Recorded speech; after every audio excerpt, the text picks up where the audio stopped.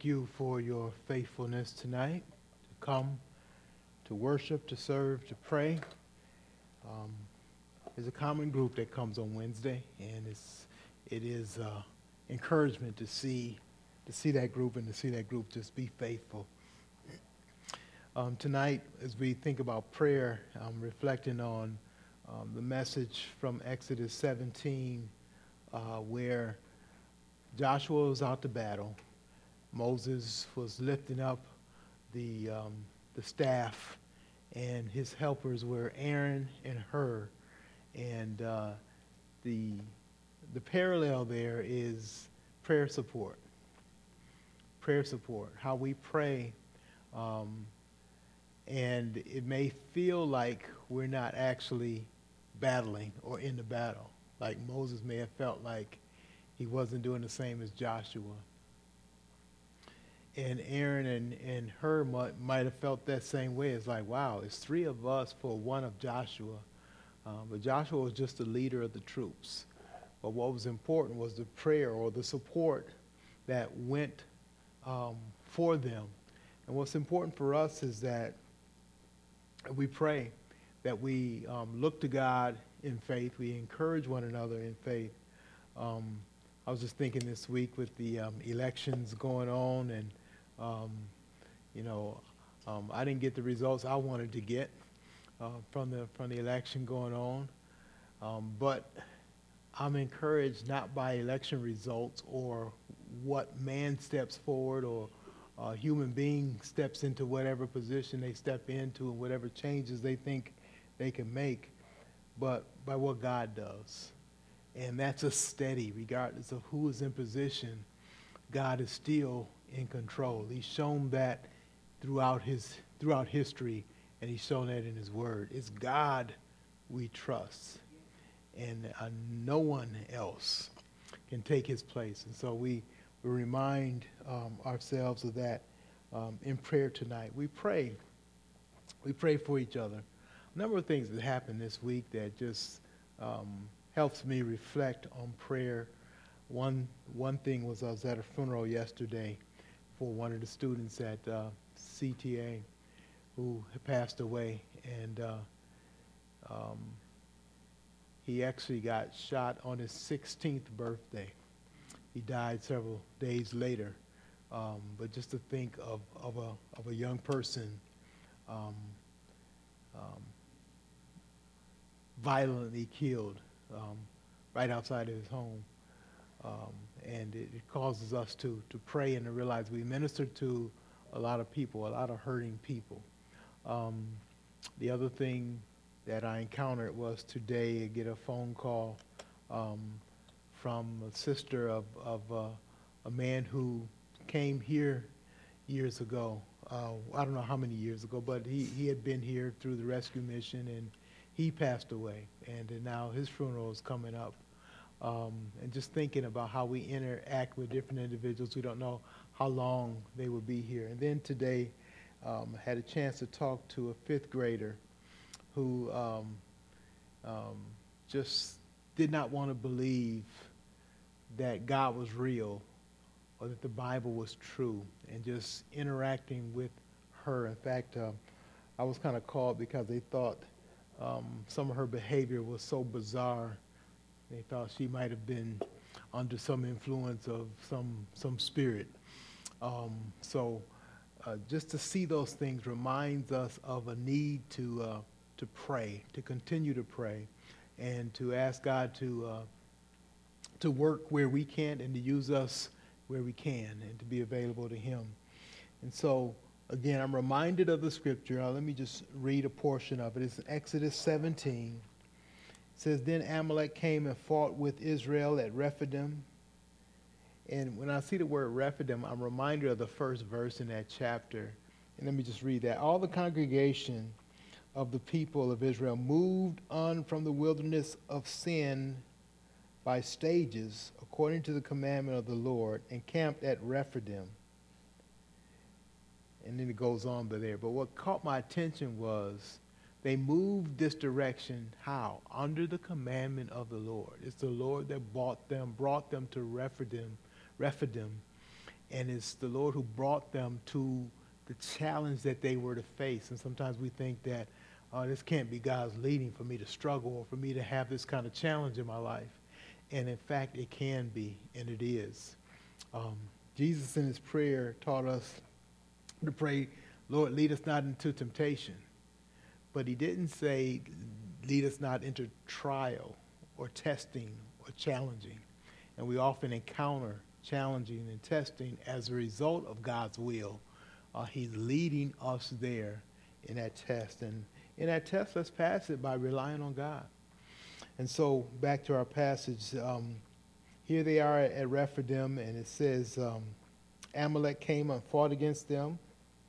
And so Moses said to Joshua, choose for us men and go out and fight with Amalek. Tomorrow I will stand on the top of the hill with the staff of God in my hand. So Joshua did as Moses told him and fought with Amalek, while Moses, Aaron, and Hur went up to the top of the hill. Whenever Moses held up his hand, Israel prevailed, and whenever he lowered his hand, Amalek prevailed. And so, let me just finish that.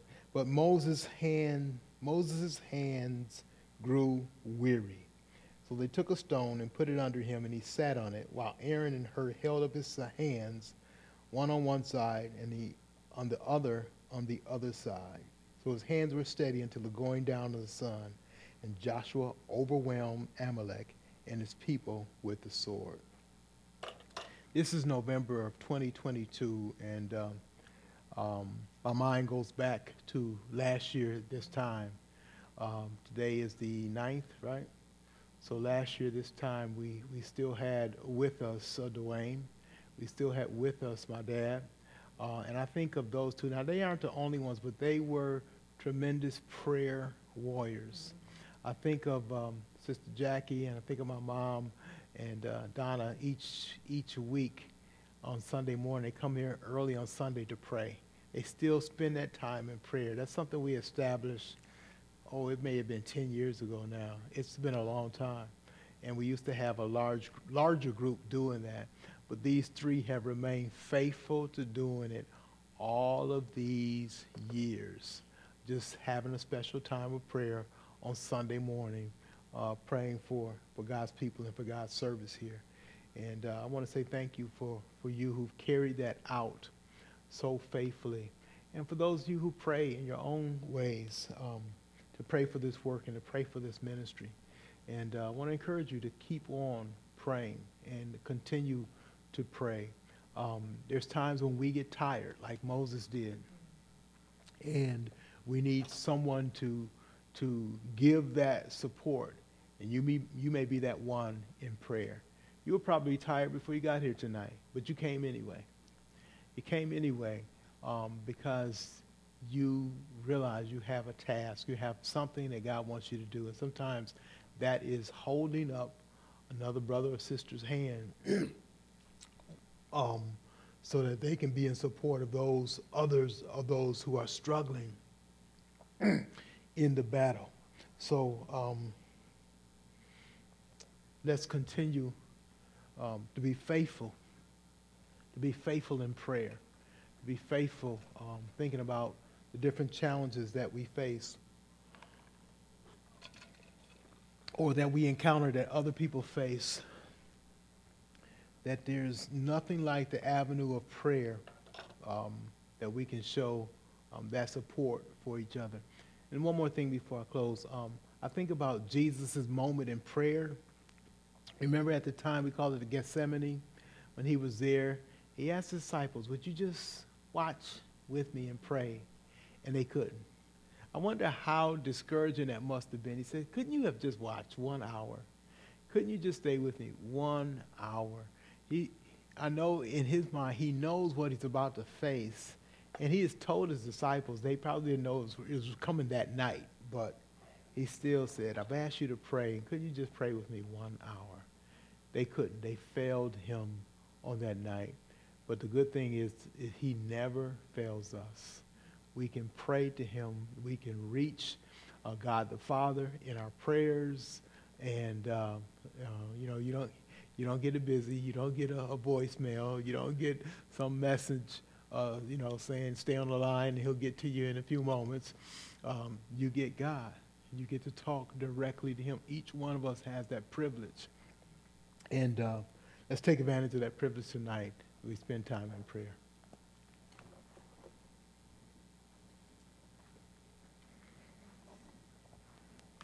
Good evening, saints. We've been going through the Gospel of John.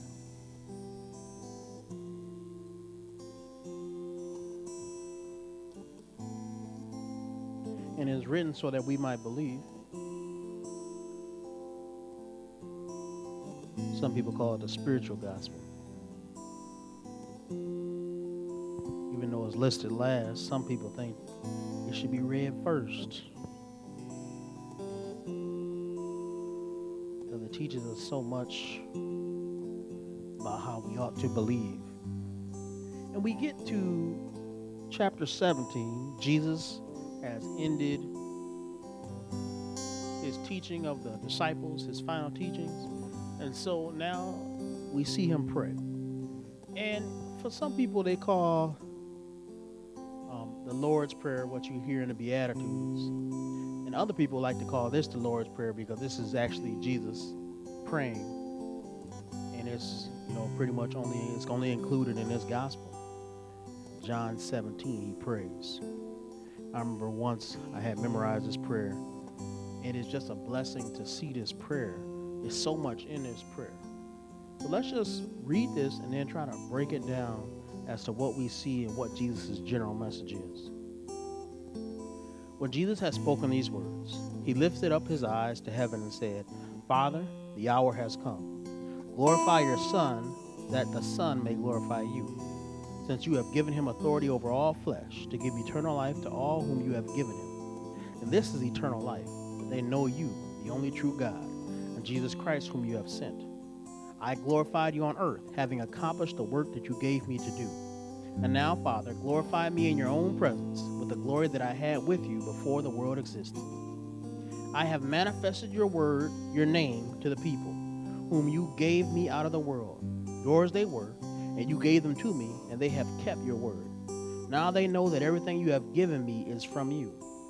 For I have given them the words that you have gave me, and they have received them and have come to know in truth that I came from you, and they have believed that you sent me. I am praying for them. I am not praying for the world, but for those whom you have given me, for they are yours. All mine are yours, and yours are mine, and I am glorified in them. And I am no longer in the world, but they are in the world, and I am coming to you. Holy Father, keep them in your name, which you have given me, that they may be one, even as we are one. While I was with them, I kept them in your name, which you have given me.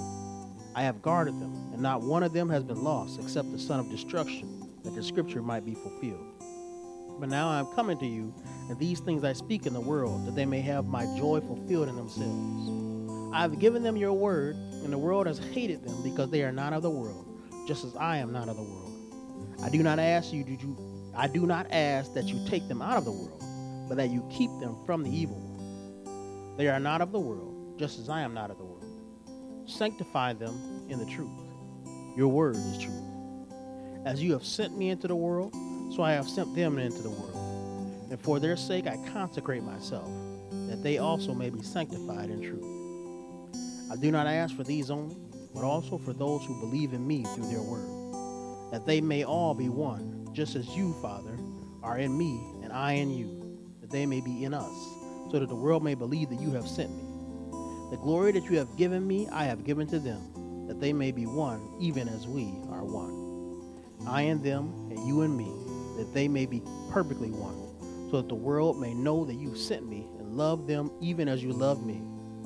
Father, I desire that they also, whom you have given me, may be with me where I am, to see my glory that you have given me, because you loved me before the foundation of the world. O righteous Father, even though the world does not know you, I know you, and these know that you have sent me.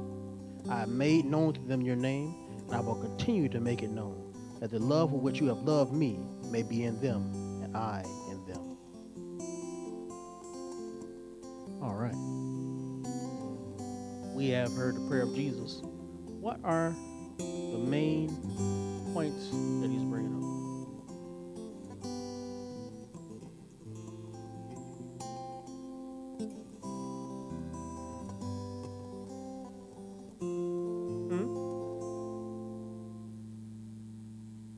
Where do you see that?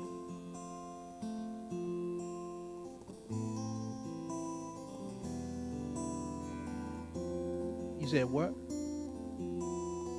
Where do you see that in these verses? Okay, let's stick to this text. Let's stick to this text. What are we seeing in just chapter 17? That while that may be true, that's not what we see in this chapter. What's up?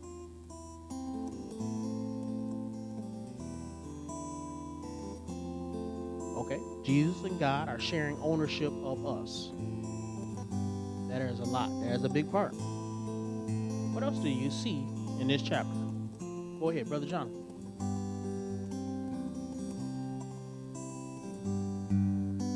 Expound on that.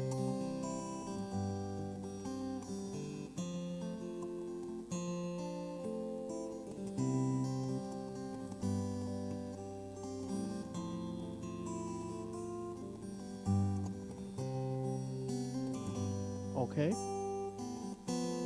All right, where is that?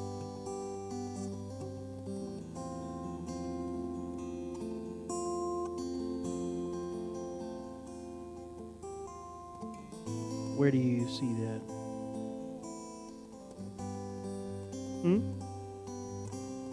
Okay. Yep. Okay. I don't see that in chapter 17. Go ahead.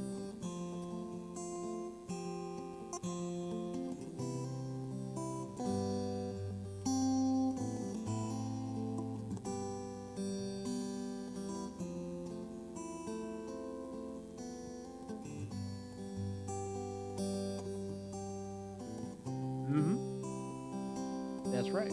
Right. He's praying for us specifically, right? Go ahead, Shanti.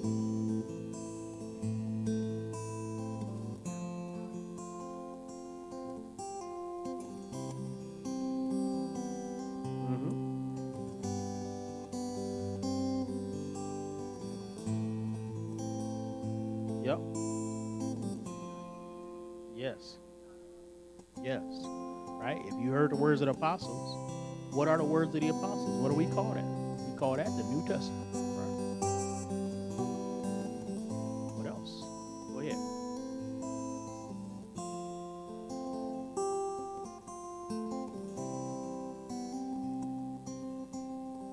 Okay, definitely. You see that as emphasized as being sanctified in truth. I think that's he says that. Now let's boil it down here. What are the biggest points of chapter 17? What are the most important things? Now he talked about sanctifying truth, but I think that leads to something bigger. What is truth? Jesus is truth, but what is truth for us? Let's say it this way. For us, what is the ultimate standard of truth? His word, right? Because we know Jesus, but we know Jesus how? We know Jesus through this word. Let's put it this way. If you created a fictional Jesus that doesn't have anything to do with this word, it's not true. Right? If someone was to say, I met Jesus and he told me I can worship Allah too, we would say no. Why would we say no? Because that disagrees with the words that we have in this book that are the ultimate truth.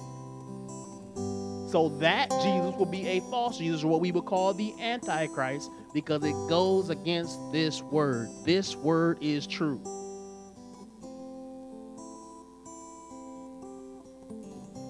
So let's just break it down more here. First of all, we have a prayer from God the Son to God the Father, right? We get secret communication between the Son and Father that you don't see anywhere else hardly other than in the Word of God. You can't see that. This is a secret privilege to see this communication go on between them. Jesus prayed it out loud, though. Why did he pray it out loud? So that we might hear it. He prayed it out loud knowing it will be recorded in one of the Gospels so that it will be preserved throughout all time. There's a few things that Jesus emphasizes a lot. One is that his word is the absolute truth.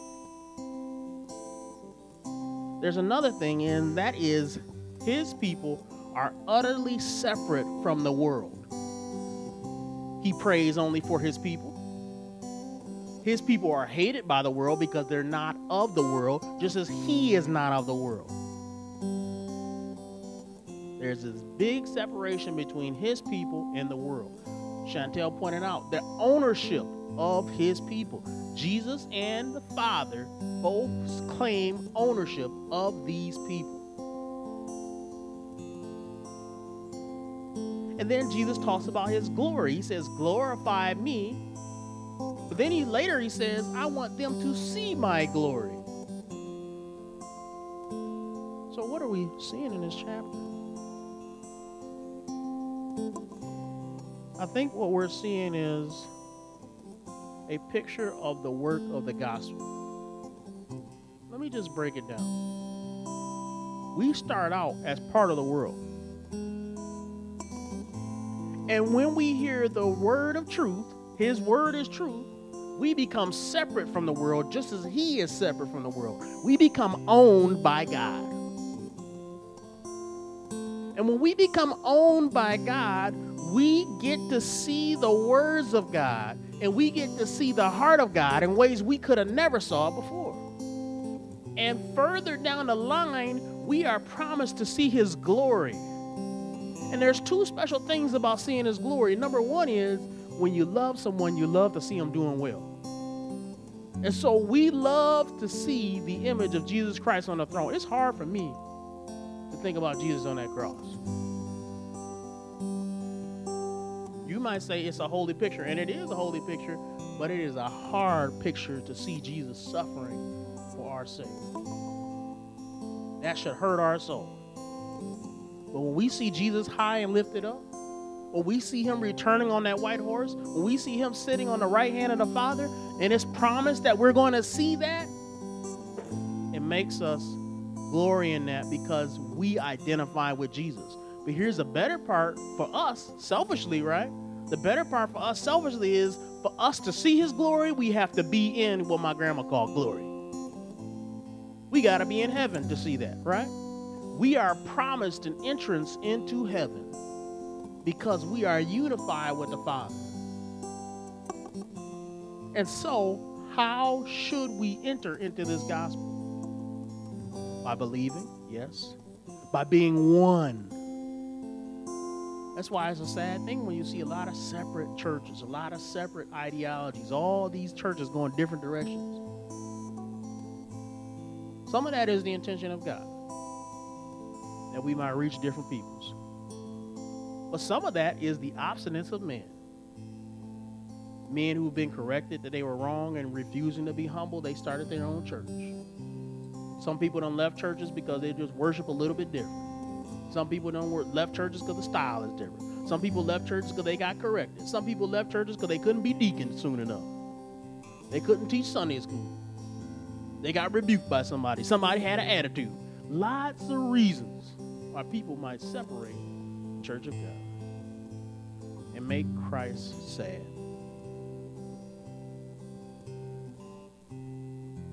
But Jesus says the purpose of the gospel is to make us one, like he and the Father are one.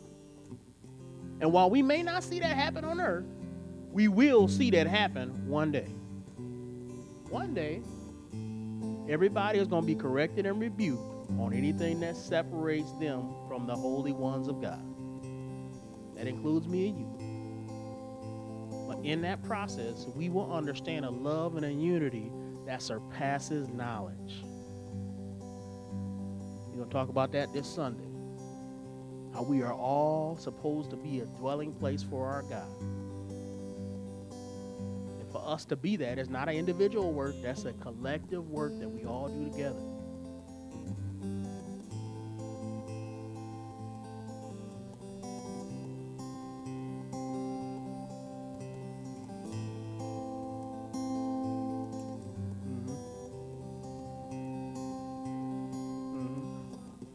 Yep.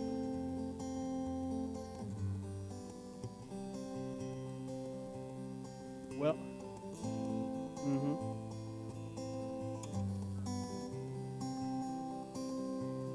yeah. Yep.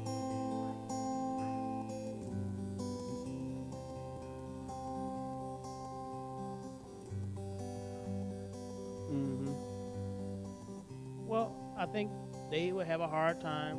They always have a hard time with logic itself. And the problem that you'll have with them, you can never. Here's the thing that I've learned is when somebody is trapped in falsehood, no amount of logic is going to help because they're just going to say, "Ooh, you got me," but I'm going to go back and try to find some way to twist it back at home. And here's the thing, just preach. All we can do is preach the truth because the correct answer to that is, yes, it's in the same passage that he says we are one.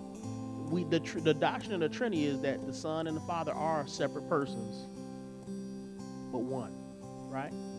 So it doesn't matter what passage you look at. You can look at Genesis 1 where he said, hey, let us make man in our image. You can't twist that. Why is he saying let us? You can't twist that, right?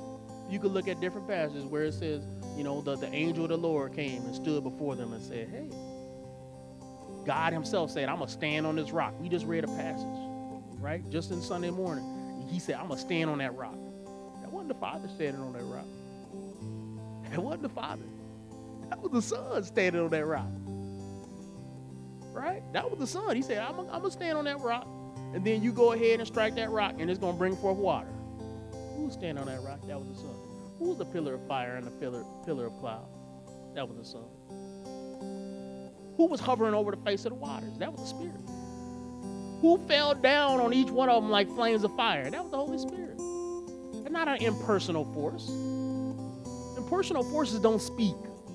The Holy Spirit said, Paul, I forbid you to go over there. No, Paul, do this. That's not an impersonal force. That's a person.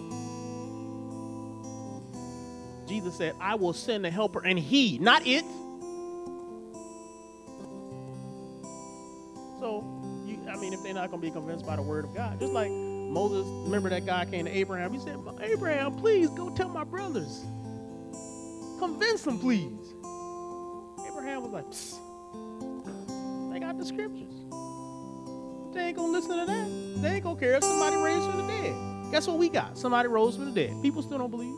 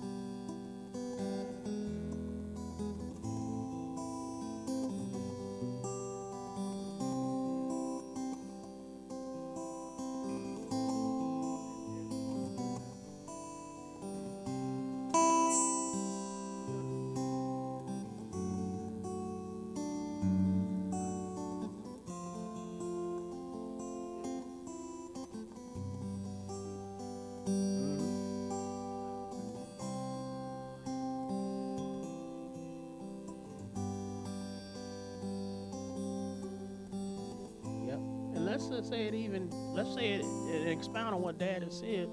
Here's the thing. Do we think that God didn't include those difficult things in the Bible knowing people would trip over them? He did. Jesus called it a stumbling stone, right? There are things in the Bible that people will read and intentionally twist or sometimes unintentionally twist and just fall into error. I think God puts those in to separate the true from the false. Yeah.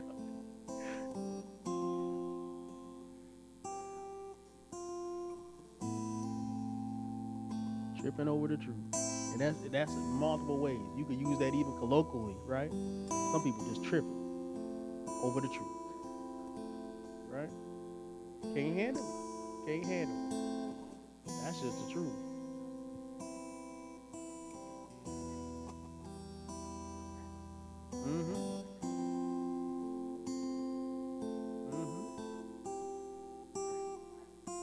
Yep. Yes.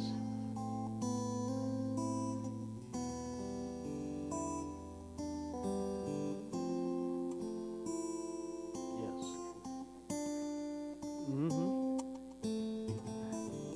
Yes. Yep.